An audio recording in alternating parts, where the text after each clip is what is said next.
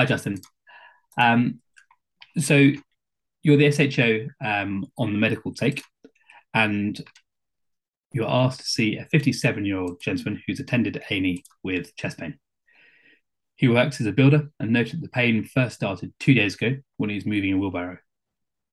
The pain settled when he stopped and only lasted about 15 minutes. Today, he reports having the same central pain at rest, lasting an hour, associated with both nausea and sweating. His respiratory rate of 19, saturated 97% on room air, heart rate of 97, and blood pressure 143/89, and is afebrile. He's currently chest pain free. Can you talk me through your assessment of this patient, please? Yep. So here we have a 57-year-old gentleman who's essentially had a episode of chest pain at rest, um, and has some associated sort of diaphoresis, nausea, and vomiting. His blood pressure, all his vitals are within normal range, and he's currently pain-free. So immediately, the first things that I'm thinking about is whether or not this person has had acute coronary syndrome. But going through examining the patient and speaking to the patient, I'd want to rule out any other important potential causes of chest pain as well, which might be medically relevant in this case. So the first thing I'd like to do is to see uh, get a current set of obs for this patient as I'm approaching the bedside. I want to have a look around, see whether he's on a cardiac monitor, whether he's already had any bloods, previous investigations done by A&E, which might give me clues as to which way this is going. And then I'd see if I'd be able to, if he's hemodynamically stable, I'd want to get first a good chest pain history from him to rule out any important other negatives, such as a pulmonary embolism, an aortic dissection, or potentially a pneumothorax.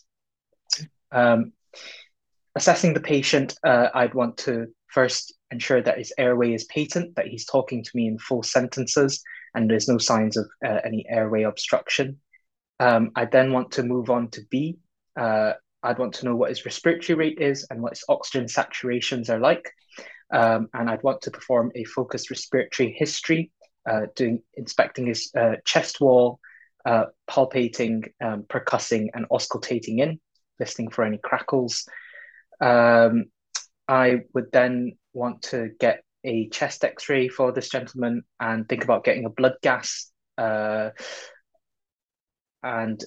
then I would want to move on to C, looking for any signs of heart failure. So volume overload, I'd carry out a fluid assessment. I would want to know his blood pressure and his heart rate. I want to get an ECG fairly promptly. And I'd want to listen into his heart sounds to make sure he's not got any murmurs or any added heart sounds. At this point, I would want to have a look at his JVP as well, make sure it's not elevated, it's not got any signs of heart failure. Um, moving on to D, I would want to get blood glucose for him and do a neurological assessment to make sure he's not confused. And moving on to E, just checking for any other signs of peripheral edema, potential other signs of cardiac causes such as stigmata of infective endocarditis, or which might suggest a different cause for his chest pain. I'd also want to send off some bloods, definitely including a troponin, looking at his usernese as well, which might dictate what sort of management we can give him with the drugs we're about to start on him. Getting an FBC as well to make sure he's not anemic, which might suggest a different cause of an MI, such as a type 2. And looking at his CRP as well to check for any infective causes. Okay. Fantastic. That was very thorough. You actually covered most of my next questions. You mentioned a lot of investigations. Is there any other investigations that you would want to mention at this stage? So you mentioned bloods, an ECG, a chest X-ray, and a blood gas so far. And I think later down the line, I'd want an echo on this patient. But I think just for now, I think that this is what I would want the first instance. Okay, fantastic. So some of your investigations start to come back, and here hopefully you should be able to see an ECG on the screen, and I can tell you that his initial troponin has come back elevated at 343. Can you talk me through your next what you're thinking about what's going on here and what your next management of this patient might be. Okay. Um, so this is an ECG at sinus rhythm at about 60 beats per minute. The most obvious abnormality are T wave inversions in 2, 3, AVF, V4, and V5, which would be suggestive of an inferolateral NSTEMI. And together with the troponin and the history, I would almost certainly be most worried about an NSTEMI at this in this point in time. Great. And how would you commence management of this? So I'd want to alert the nursing staff around so that they're aware of it, and as well as let the medical registrar know as well that we're dealing with an NSTEMI here. I'd want to ensure that he's on cardiac monitoring if he's not already. I'd start him on aspirin 300 milligrams to begin with. And thinking about dual antiplatelet as well with either ticagrelor or clopidogrel, depending on his bleeding risk, and also considering fondaparinux, depending on whether or not he's going to go for an angiogram tomorrow. I'd want to calculate his GRACE score to sort of risk stratify and think about starting him on a beta blocker and getting on hit some analgesia as well. It mentions that he's currently pain-free at rest, but if he does develop, I'd want to start him on some morphine and any antiemetics PRN. Further down the line, I'd want to think about things like lowering his blood pressure, such as ramipril, and a high-dose statin. But in the first instance, there's definitely dual antiplatelet, considering a low molecular weight heparin and a beta blocker if he's not bradycardic. Fantastic.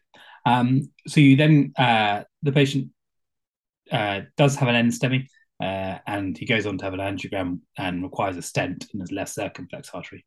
So you do see him a couple of days later on day of discharge. So what medications what medications do you think he should be on, and what lifestyle advice and discharge advice might you give him? So definitely the dual antiplatelets, and it's important to emphasize at this point, especially as he's had a stent, that adherence is absolutely crucial in this case. As mentioned before, I want to start him on high-dose statin, an ACE inhibitor, and a beta blocker. And also think about whether or not he's got an impaired ejection fraction, as I want to start him on a mineralocorticoid receptor antagonist in that case. I'd want the GP to be looking out for aggressively monitoring for hypertension, type 2 diabetes. I'd want to get him some smoking cessation advice and lipid monitoring, promoting sort of healthy diet, physical exercise, giving him some DVLA guidance, and making sure that he's got contact for cardiac rehabilitation as well, putting him in contact with any relevant local services that might provide this. Very good. So now I'm going to take you back to 2 days prior. So let's say you've assessed this patient in A&E, you've just diagnosed him with an NSTEMI, you're going off shift and you're handing over to the medical SHO who's on overnight. Could you please hand over this patient to them? Yep. So this is a 57-year-old gentleman who was admitted with an NSTEMI. He had an episode of chest pain at rest. He was hemodynamically stable and is currently chest pain free. His ECG showed inferolateral T wave inversion and has a positive troponin. He's been commenced on dual antiplatelets, some analgesia, and is currently on a cardiac monitoring.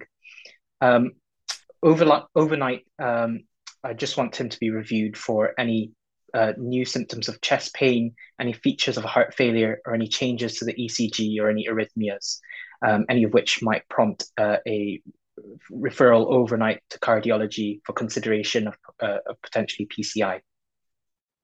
Great. Thanks very much. Thank you.